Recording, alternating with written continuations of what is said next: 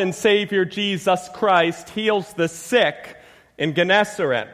However, before we get to Gennesaret, let me quick get you all caught up this morning concerning how exactly we got to this point in the text. So all the way back at the beginning of Mark chapter 6, Jesus Christ sent out his 12 apostles 2 by 2 throughout the towns of Galilee, where they then proceeded to preach a message of repentance, to cast out demons, and to heal even that of the sick. Nevertheless, after concluding this mission in Galilee, Jesus' apostles then, they returned back to Jesus Christ.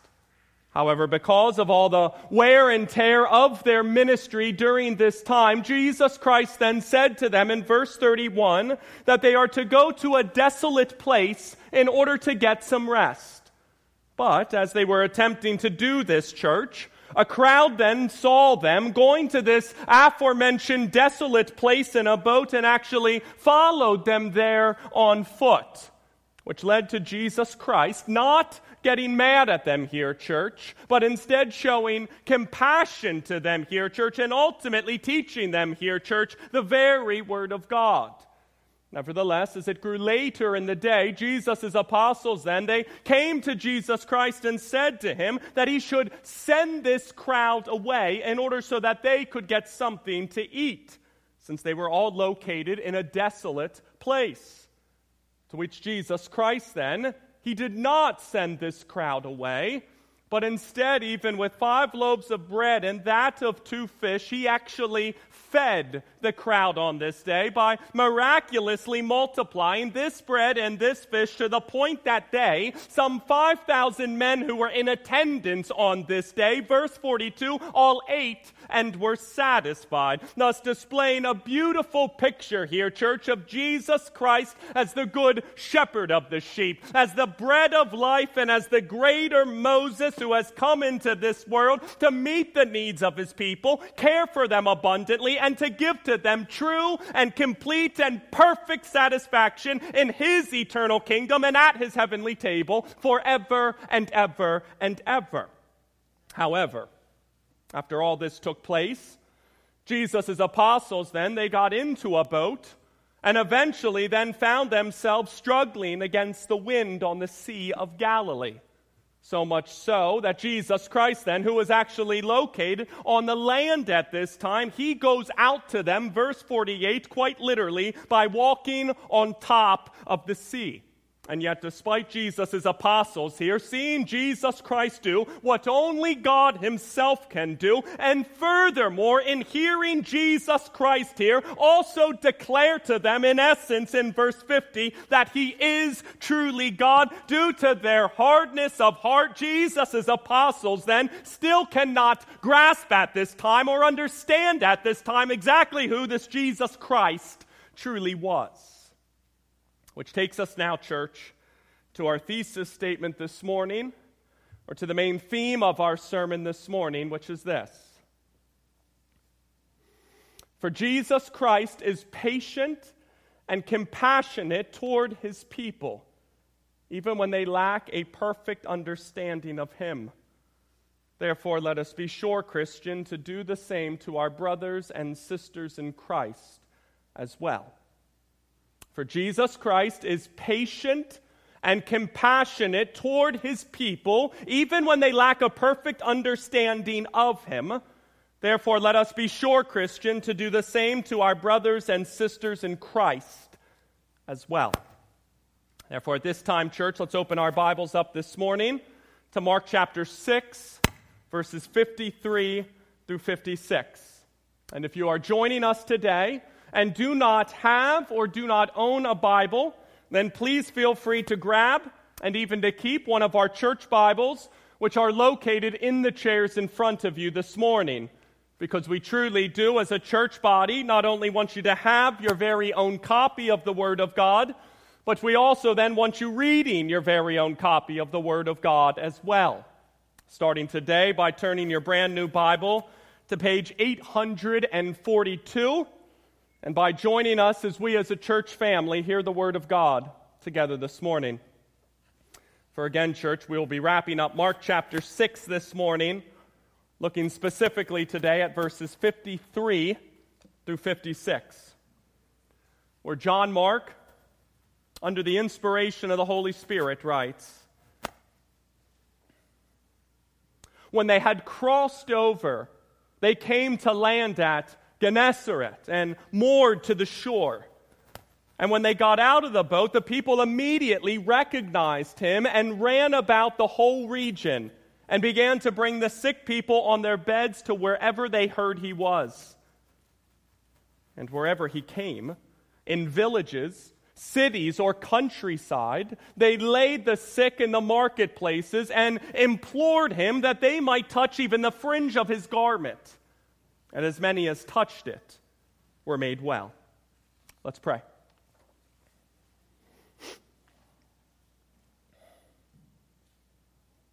Heavenly Father, Lord, I pray that you soften our hearts this morning, that you open our eyes this morning, open our ears this morning, so that we can begin to see and perceive and to grasp this morning the patience that you have with us as your children and the compassion that you have shown to us.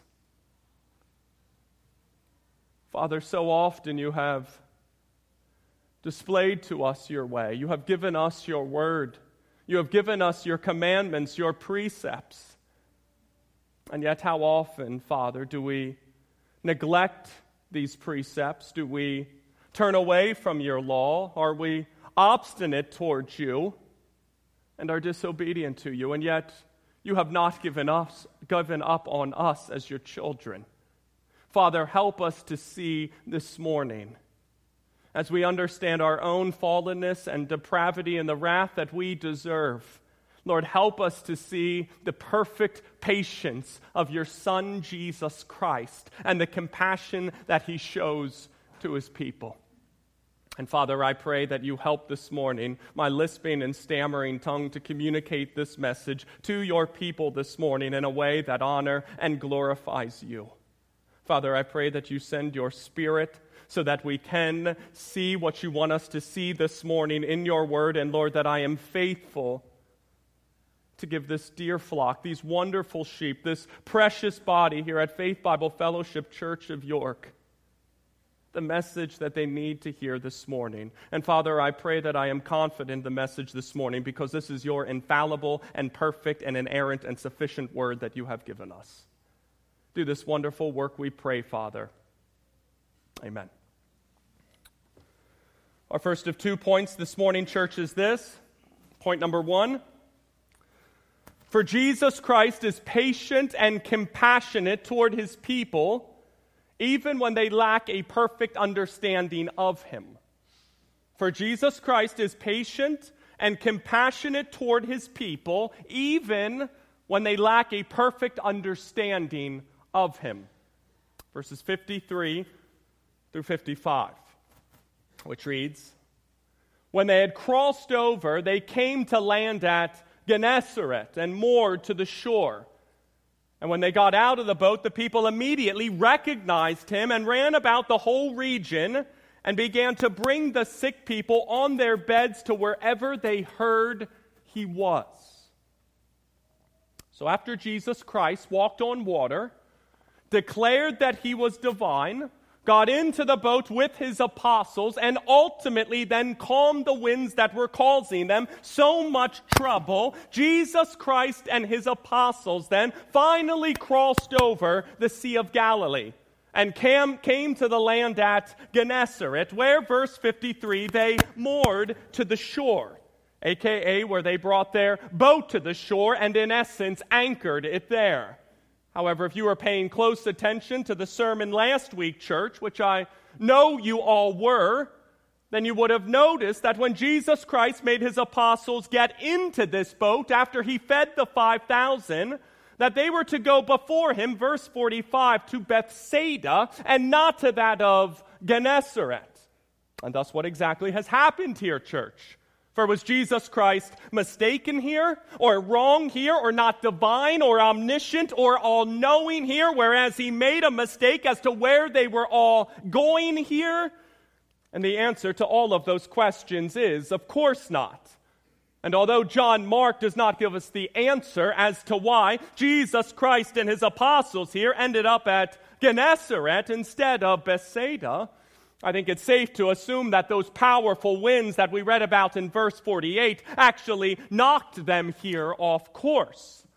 However, make no mistake about it, church, because they, Jesus and his apostles here, end up being providentially and sovereignly exactly where Jesus Christ wants them to be at this specific time. And it's a place, church, as we see in verse 54, where the people here immediately recognize Jesus Christ. Likely due to the fact that the people of Gennesaret actually lived right by that of Capernaum, and thus would have likely heard, church, all about the miracles done by Jesus Christ in Capernaum, and about all the wondrous works done by Jesus Christ in Capernaum, and especially about all the healings done by Jesus Christ and Capernaum as well. Therefore, when Jesus Christ then just kind of shows up here, unannounced in Gennesaret, the people then here, church, verse 55, simply begin running about the whole region and bringing their sick on beds to wherever they heard that Jesus Christ was at.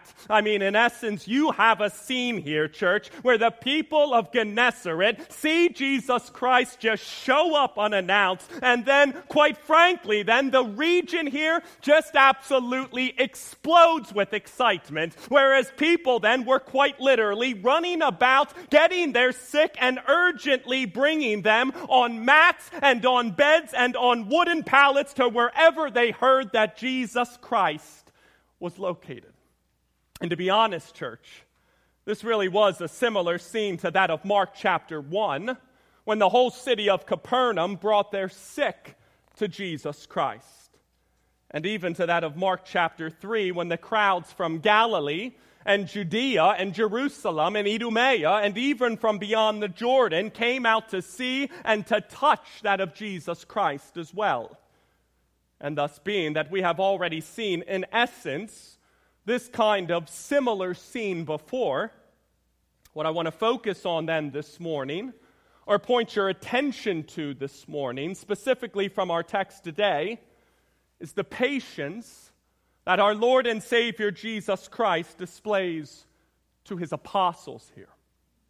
And I say that because, if you can remember, church, all the way back to last week, that after Jesus Christ fed the 5,000, walked on water, declared himself to be divine, and even then calmed that of the storm, Jesus' apostles then, they still did not grasp at this time, or understand at this time, or realize, or recognize, or comprehend completely at this time that Jesus Christ was truly God, because verse 52, their hearts were hardened.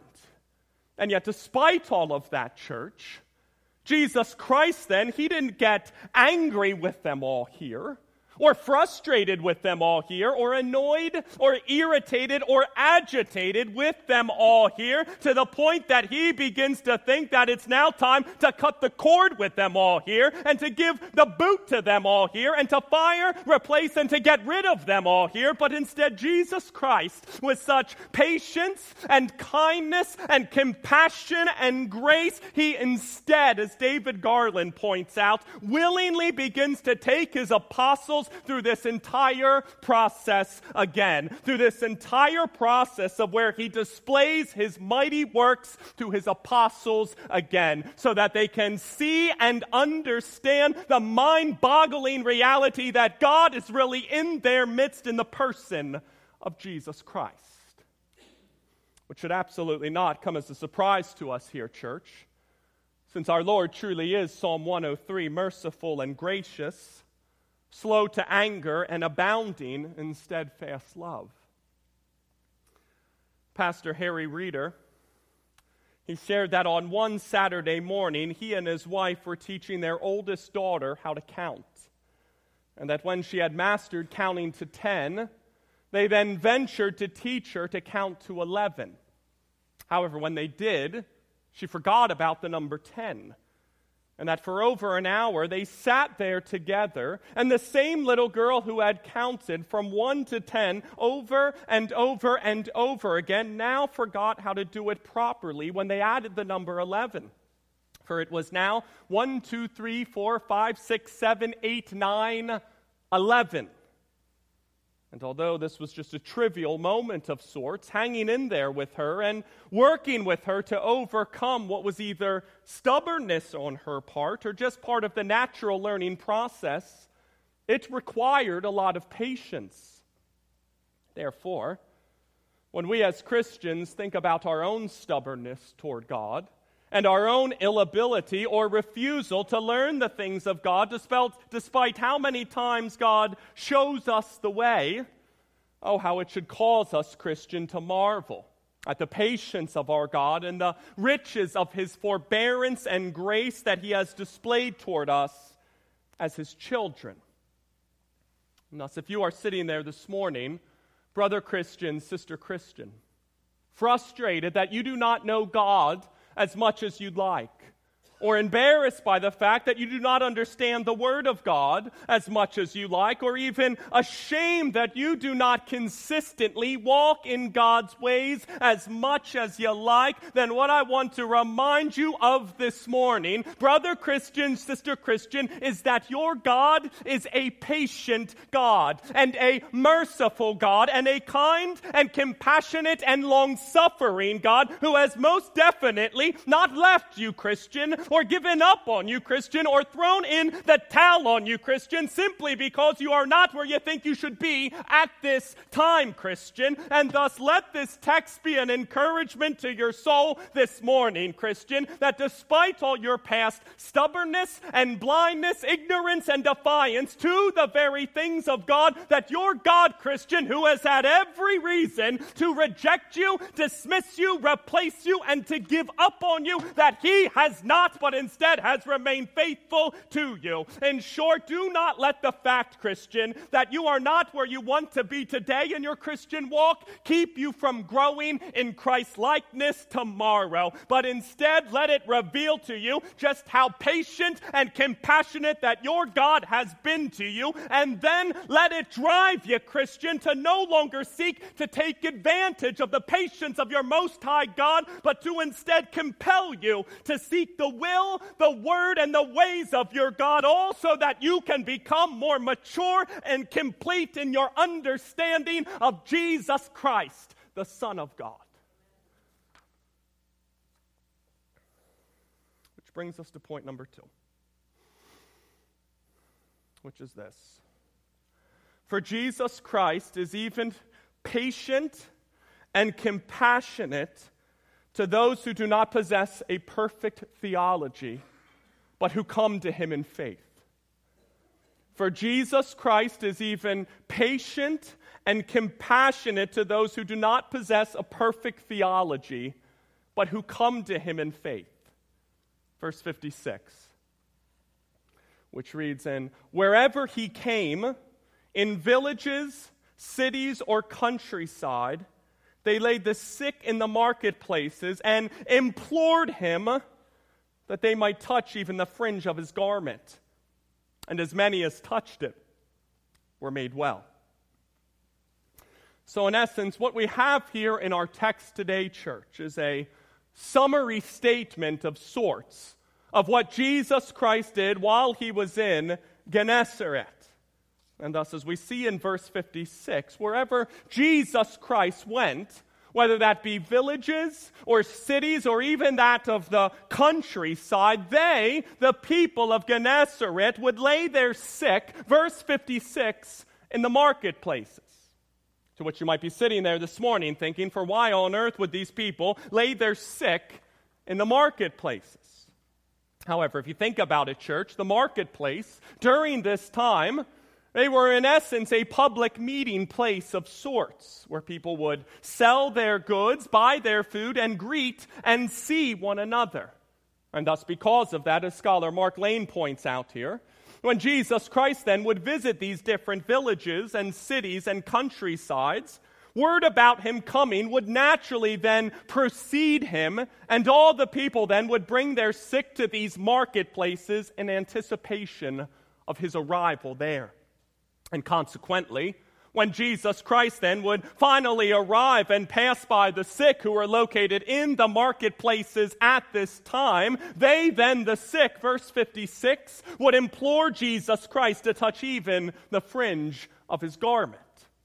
Which should sound awfully familiar, church, to that of the hemorrhaging woman from Mark chapter 5, who, if you can remember, was a woman who had a chronic discharge of blood coming from her for 12 years, but who also believed that if she could touch even the garments of Jesus Christ, that she would be made well. Which was a belief, church, as previously mentioned, that was likely based on some kind of superstition from the day.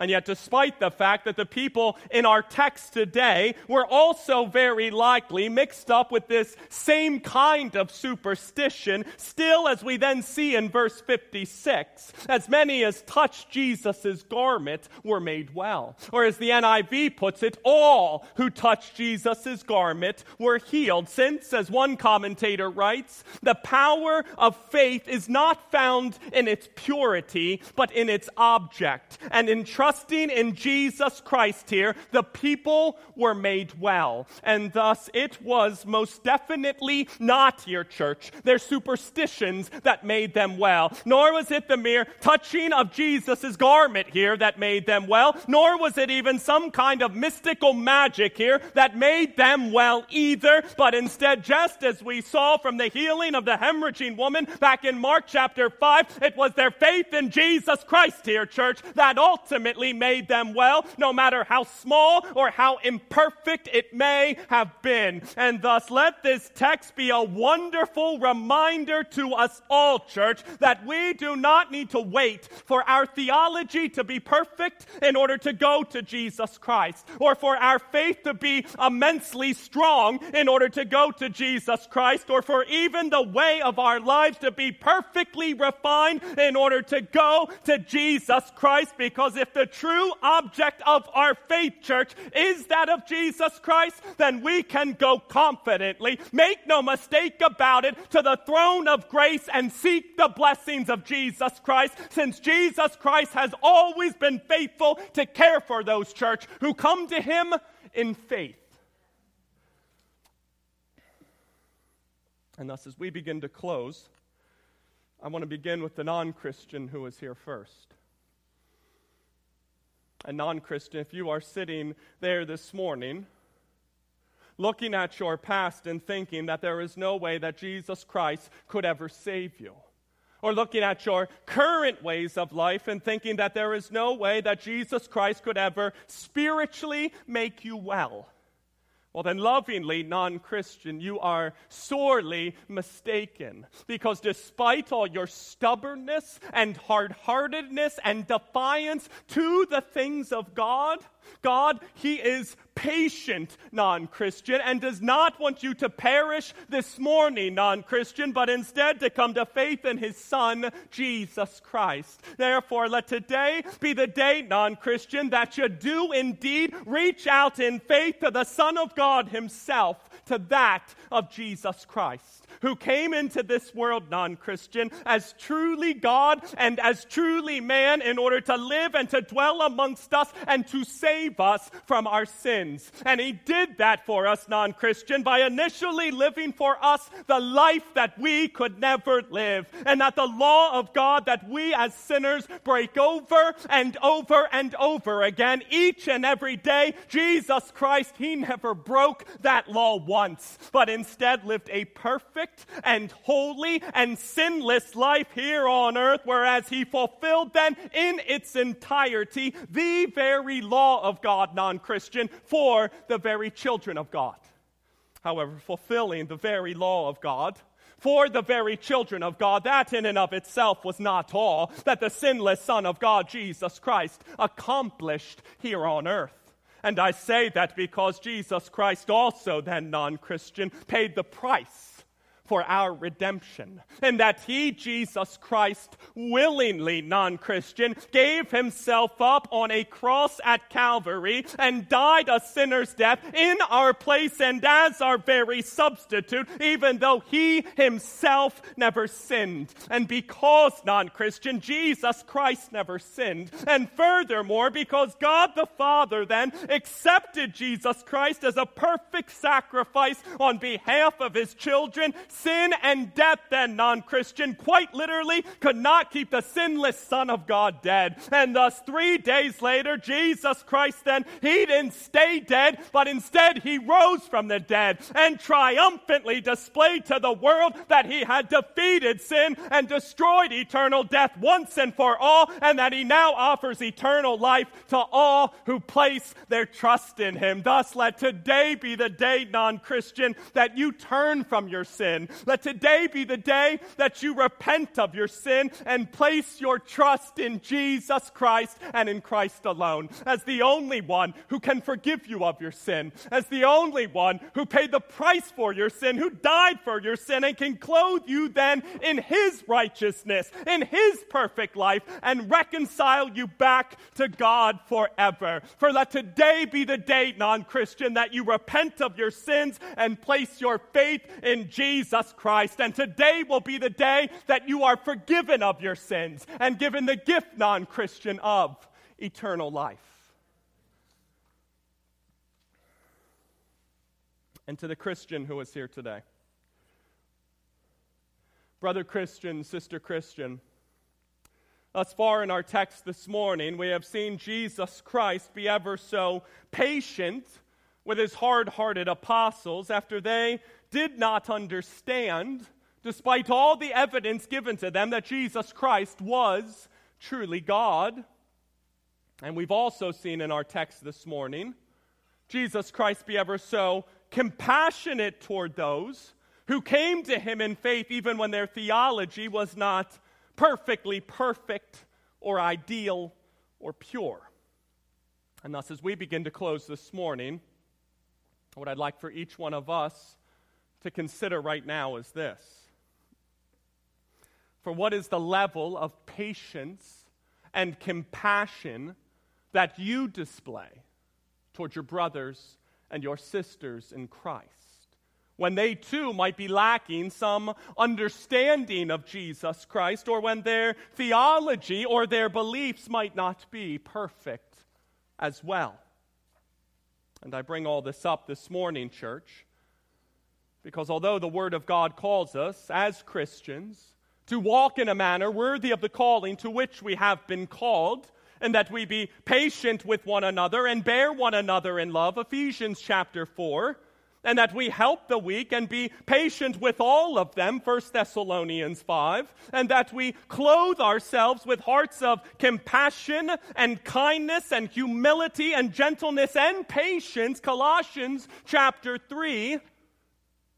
Far too often within evangelical America today, our practice as Christians is not that of patience or compassion toward one another, but instead it is that of impatience toward one another, or fits of anger toward one another, or dissensions toward one another, divisions toward one another, enmity toward one another, and even that of strife toward one another, to the point that when one Christian hears or sees another Christian say something or tweet something or write something that they believe is wrong or mistaken or not 100% theologically correct, far too often, church, their response is not to show compassion toward them or patience toward them or to lovingly try to seek and correct them, but instead it is to simply vilify them or to denounce them or to defame them, attack them, or put some kind of nasty label onto them. And thus, when I hear and see and witness this kind of behavior, church, between brothers and sisters in Christ, for all I can think is, for that is not how you learned about Jesus Christ, since that is most definitely not the way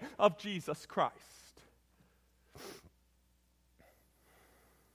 And thus, as we, as a church body then, here at Faith Bible Fellowship Church of York continue to grow together in the faith that was once and for all delivered to the saints, we must be a church then that is patient with each other and that is compassionate toward each other as we grow up together in every way in Jesus Christ. All so that we do not fall into the trap, church, of labeling one another or creating rivalries between one another or tribes against one another or begin to look down on one another, but so that we instead as a church body can lovingly correct one another and teach one another and sharpen one another, encourage one another, reason with one another, and build each other up to the point that we all grow in the grace and the knowledge of our Lord and Savior Jesus Christ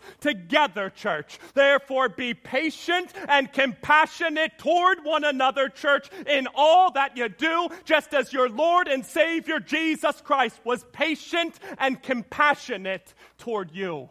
Thus it is my prayer that we as a church body do not fall into the trap that is plaguing so much of American Christianity today, where we become more zealous to denounce one another than we are to pray for one another, or that we become more interested in condemning our brothers and sisters in Christ for their misunderstandings than we are to patiently work with and endure and to lovingly teach them.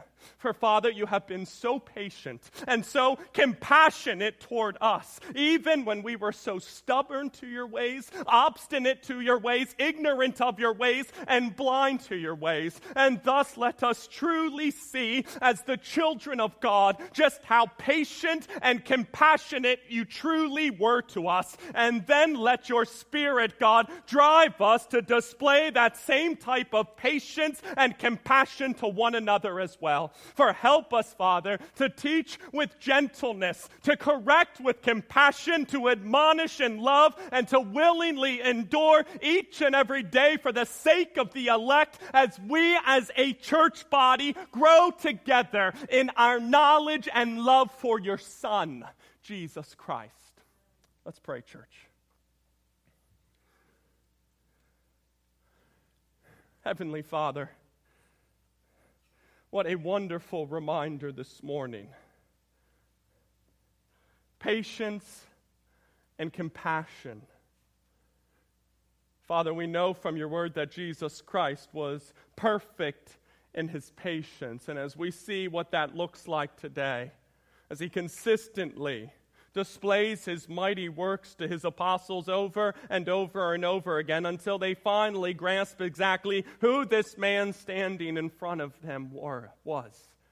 That he was the God-man, God incarnate, God in the flesh who came to live and to dwell amongst us and to save us from our sins.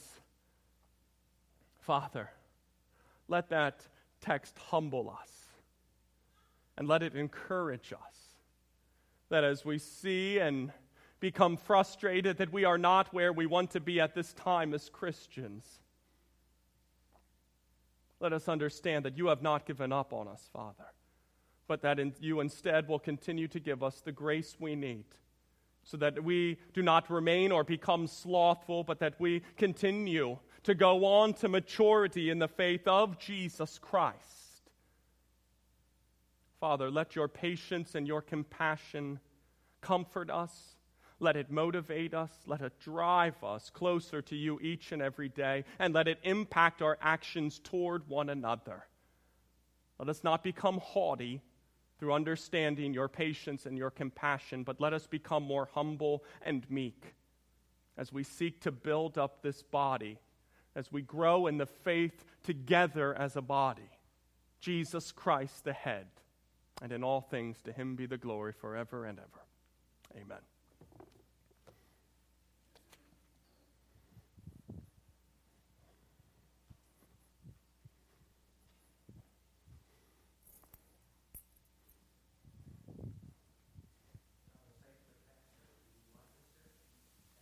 Greetings to our sister church.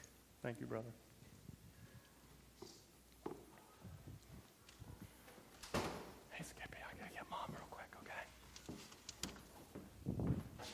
Somewhere up here are my notes for communion.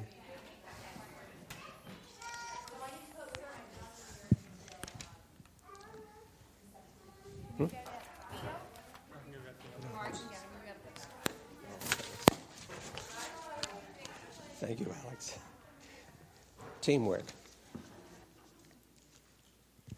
You know, after the pastor's sermon, all the more so, there is no deeper, more sacred communion with our Lord and Savior Jesus Christ than the Lord's table. That's what holds us together. Jesus, one body.